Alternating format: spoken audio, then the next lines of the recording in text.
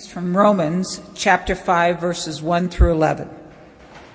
Therefore, since we are justified by faith, we have peace with God through our Lord Jesus Christ, through whom we have obtained access to this grace in which we stand, and we boast in our hope of sharing the glory of God.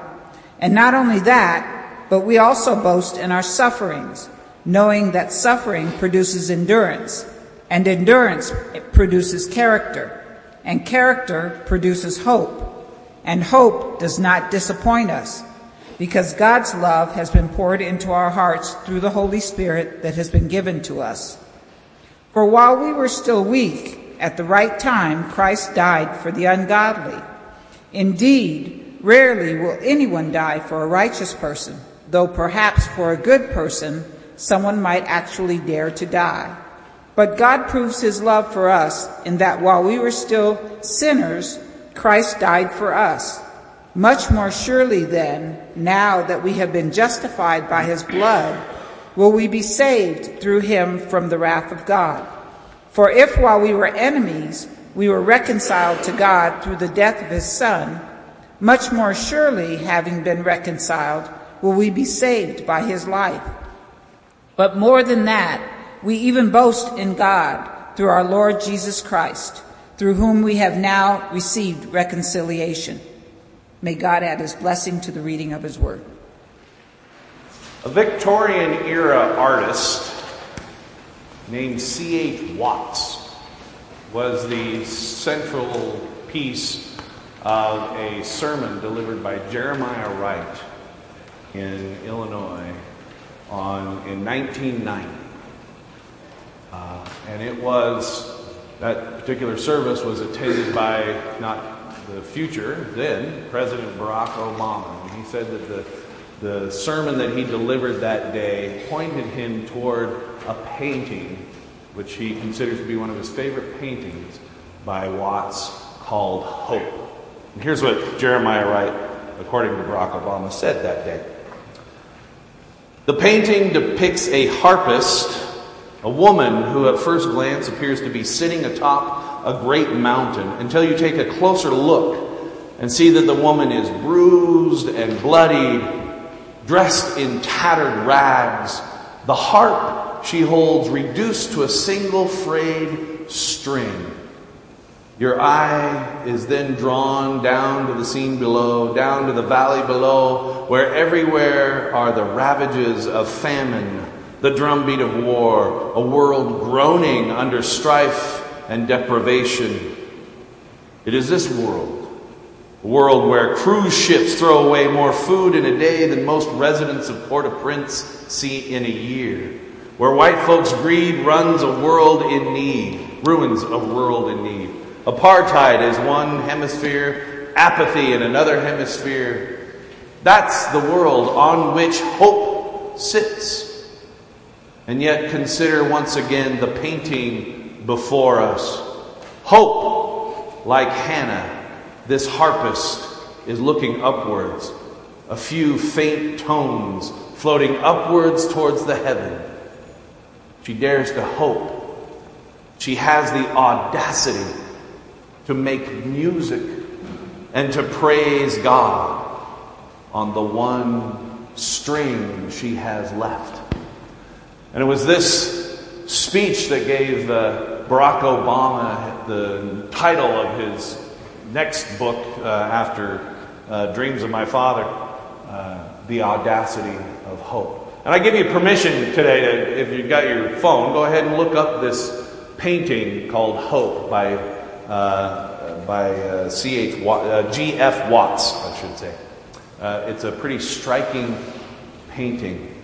And indeed, it's Paul's desire to offer us this kind of resilient hope in the passage we read today. Paul begins with therefore. It means that a whole bunch of argument or case was being made beforehand. So I invite you to read chapter 4 if you want to know what the therefore is all about. But Paul says, therefore, since we are justified before God.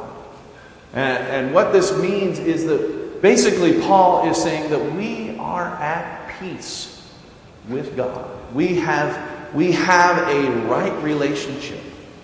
By faith, Paul says, we have a right relationship with God. Not by the things that we do, not by the people we're born to or the family we're born to, not by the money we have, not by our status in the community, not by how healthy and wonderful we are, not even by the good things we do, and not even by going to church every Sunday, not even by praying 20 times a day, not even by giving away our money. We are right before God, not even because of anything we have done, but because of Christ's faithfulness and our faith. Amen? It's not even so much that... I know we do this thing in the church where we where we kind of talk out both sides of our mouth. We kind of say, there's nothing we can do to earn our salvation, those kinds of things. There's nothing we can do to earn God's love. But then we and it's unconditional and just given. But then we kind of make it sound like you have to do something. Oh, but you have to pray the sinner's prayer, or you have to join the right church, you have to believe the right things. But I think what Paul really is saying, because he doesn't necessarily attribute this to your faith, what Paul seems to be saying in Romans is that it is all what God has done. Not what you've done. It's what God has done. And what God has done is to say, you know what? There's nothing wrong here. Nothing wrong on my end. We are right. You know, have you ever had that friend that you've gotten in a fight with, or something has gone bad and you're scared to talk to that friend? You know, there's all that tension is there before that, and it's only when you can finally muster up the courage to go to that friend and go, you know, I'm really feeling bad about all these things we've done, you know, the things that happened before us. And that friend gives you this gift of saying, you know what? We're good. On this end, I'm not holding a grudge. I'm not holding on to that. You and I are fine. And then you realize that for 3 months you've been holding on to it. You know what? I think our relationship with God is kind of like that. We hold on to our guilt. We hold on to our shame. We look in the mirror and say, how can God love this? And we think ourselves unworthy. And we start looking at ourselves and going, people have said this and this and this about me. They must be speaking for God. And Lord help us, sometimes people from the pulpit have done exactly that. Said they're speaking for God and told you you're unworthy, you're ugly, you're unacceptable. You need to change. You need to fix it. You need to do this, and this. But Paul seems to be saying, you know what? On God's side, I don't care what anyone says. You are righteous. You are wonderful. You are saint. It's only yourself that sees yourself as sinners and unworthy. And we hang on to that guilt and that shame. And I know we get a lot of help sometimes from our friends, but we hang on to that guilt and that shame.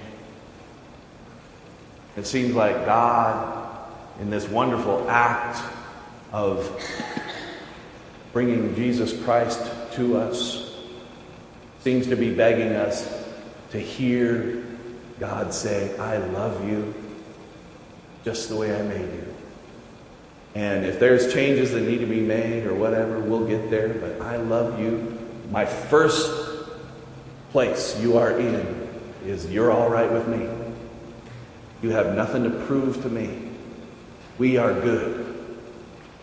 And Paul goes on to be saying that the result of that relationship, the result of God's willingness to love us beyond what we can even imagine or understand, that God's desire to be in deep and abiding relationship that transcends all of the awful things we do. And I'm not saying we're wonderful people. I know, you've told me some of the stuff you've been up to, and it's shameful. But God says, you know what? That is not going to drive me away. We're going to work through those things. Because what I want you to have, and this is the thing that I think Paul is getting to, is what God wants us to experience through that right relationship. There's kind of two byproducts that comes out of that. One is grace, and the other is hope. Grace to live through this life, shedding ourselves of all of that guilt and that shame and the burdens of our own, this notion that we are wretched. Let it go. What you get is a lot of grace. What you get is a lot of space and time and love to become who God created you to become. And you know what? You get to make a lot of mistakes along the way, and that's not going to change anything. You get to try and try again. And you get to experience it. And we live in that life-affirming grace. And what that means is that while the whole world is falling apart around us, we stand on the promises of God. And we stand as people who are experiencing God's loving, merciful grace that says you are going to be okay. We can get through whatever is happening in this world, this sinful, shameful world, and where we make mistakes and we fall down. God says, don't let that stop you. Because we got a lot of living to do. We've got a lot of world to transform. Amen? So we have this wonderful gift of strengthening grace. Grace that gives us the ability to love beyond our real capacity and the strength and courage to get through our life no matter how overwhelming it can become. And it can. I understand. It can become overwhelming. But then the other byproduct of this is an incredible hope. A hope that helps us look to the future. And yes, a future where someday in the by and by we go and we are with God somewhere and things. My hope for what happens after all of this is that God just brings it all together. That is my hope for the future, that God just kind of brings it all together. And my hope is that when I die, I go and I become a part of where God is. And the God that sustains me in this life will be the God that sustains me in the life to come. I don't get too hung up on that. Yes, that is our hope, but not only that, but hope that we can really make a difference and that the glory of God shines even in this world, and it's there if we open our eyes to it. And what Paul talks to us about is a hope that is strengthened and sharpened and tested. He says, we should boast in our sufferings, because only when we are kind of tripping over ourselves and falling down, only when we are going through struggles, only when we aren't sure what to do, only when we have exhausted every possible way to manage ourselves, and we finally decide to be humble enough to drop to our knees and go before God and say, help me, only then does God's strength shine. Only then do we really experience the true gift, what that hope offers us. Paul says those struggles, they teach you how to endure. And that endurance, by hanging in there, it offers you, it builds your character. A tested character. It means that you find yourself better for the experience. And that character-building experience promotes the hope inside of you. And that hope never disappoints. That hope is like gold. That hope that so many in the world around us needs right now. How many young people right now are taking their lives because someone has convinced them that because of their sexuality or their gender identity or because they just don't know who they are anymore, that someone has convinced them that God doesn't love them, that nobody here loves them. What they need is hope. What they need is that hope that's born out of that love that's poured into us. This is what Paul says. That love that is poured into us through the Holy Spirit that never disappoints, that always points us toward light and life and wholeness. Paul is longing for us to take these gifts, this gift of grace that sustains us now, and the hope that gets us into the future, that keeps us going, that helps us look forward to something better. Paul begs us to hang on to these two byproducts, because that is what is going to transform us. That is what is going to transform this hurt and broken world around us. And we are challenged. We're challenged every day. Every time I look on the news or God help us Facebook, you know what? Stay off of Facebook for a while. It really sucks the hope out of you, doesn't it?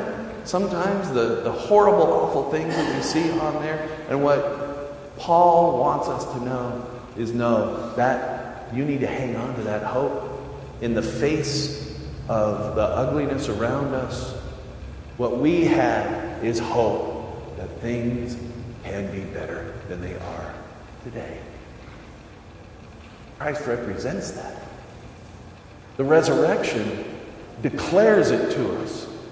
And we are challenged to have the audacity, the chutzpah, to hold on to hope against all that challenges us in the future. And I promise that if we gather up that hope, and if we play that one string left on our harp for all the world to hear, that pretty soon others will join us. We will have a cacophony of hope and grace and love. Let us pray. Loving, gracious God, God of hope, God of grace, God of peace, God who loves us beyond our understanding, may we hear the words of Paul and allow our difficulties and our struggling to build within us endurance. And may that endurance build our character. And may that character yield to hope that does not disappoint. May we find our hope blossoming out of the love that we pour into our hearts. We ask all this in the precious name of Christ. There is a song in your bulletin.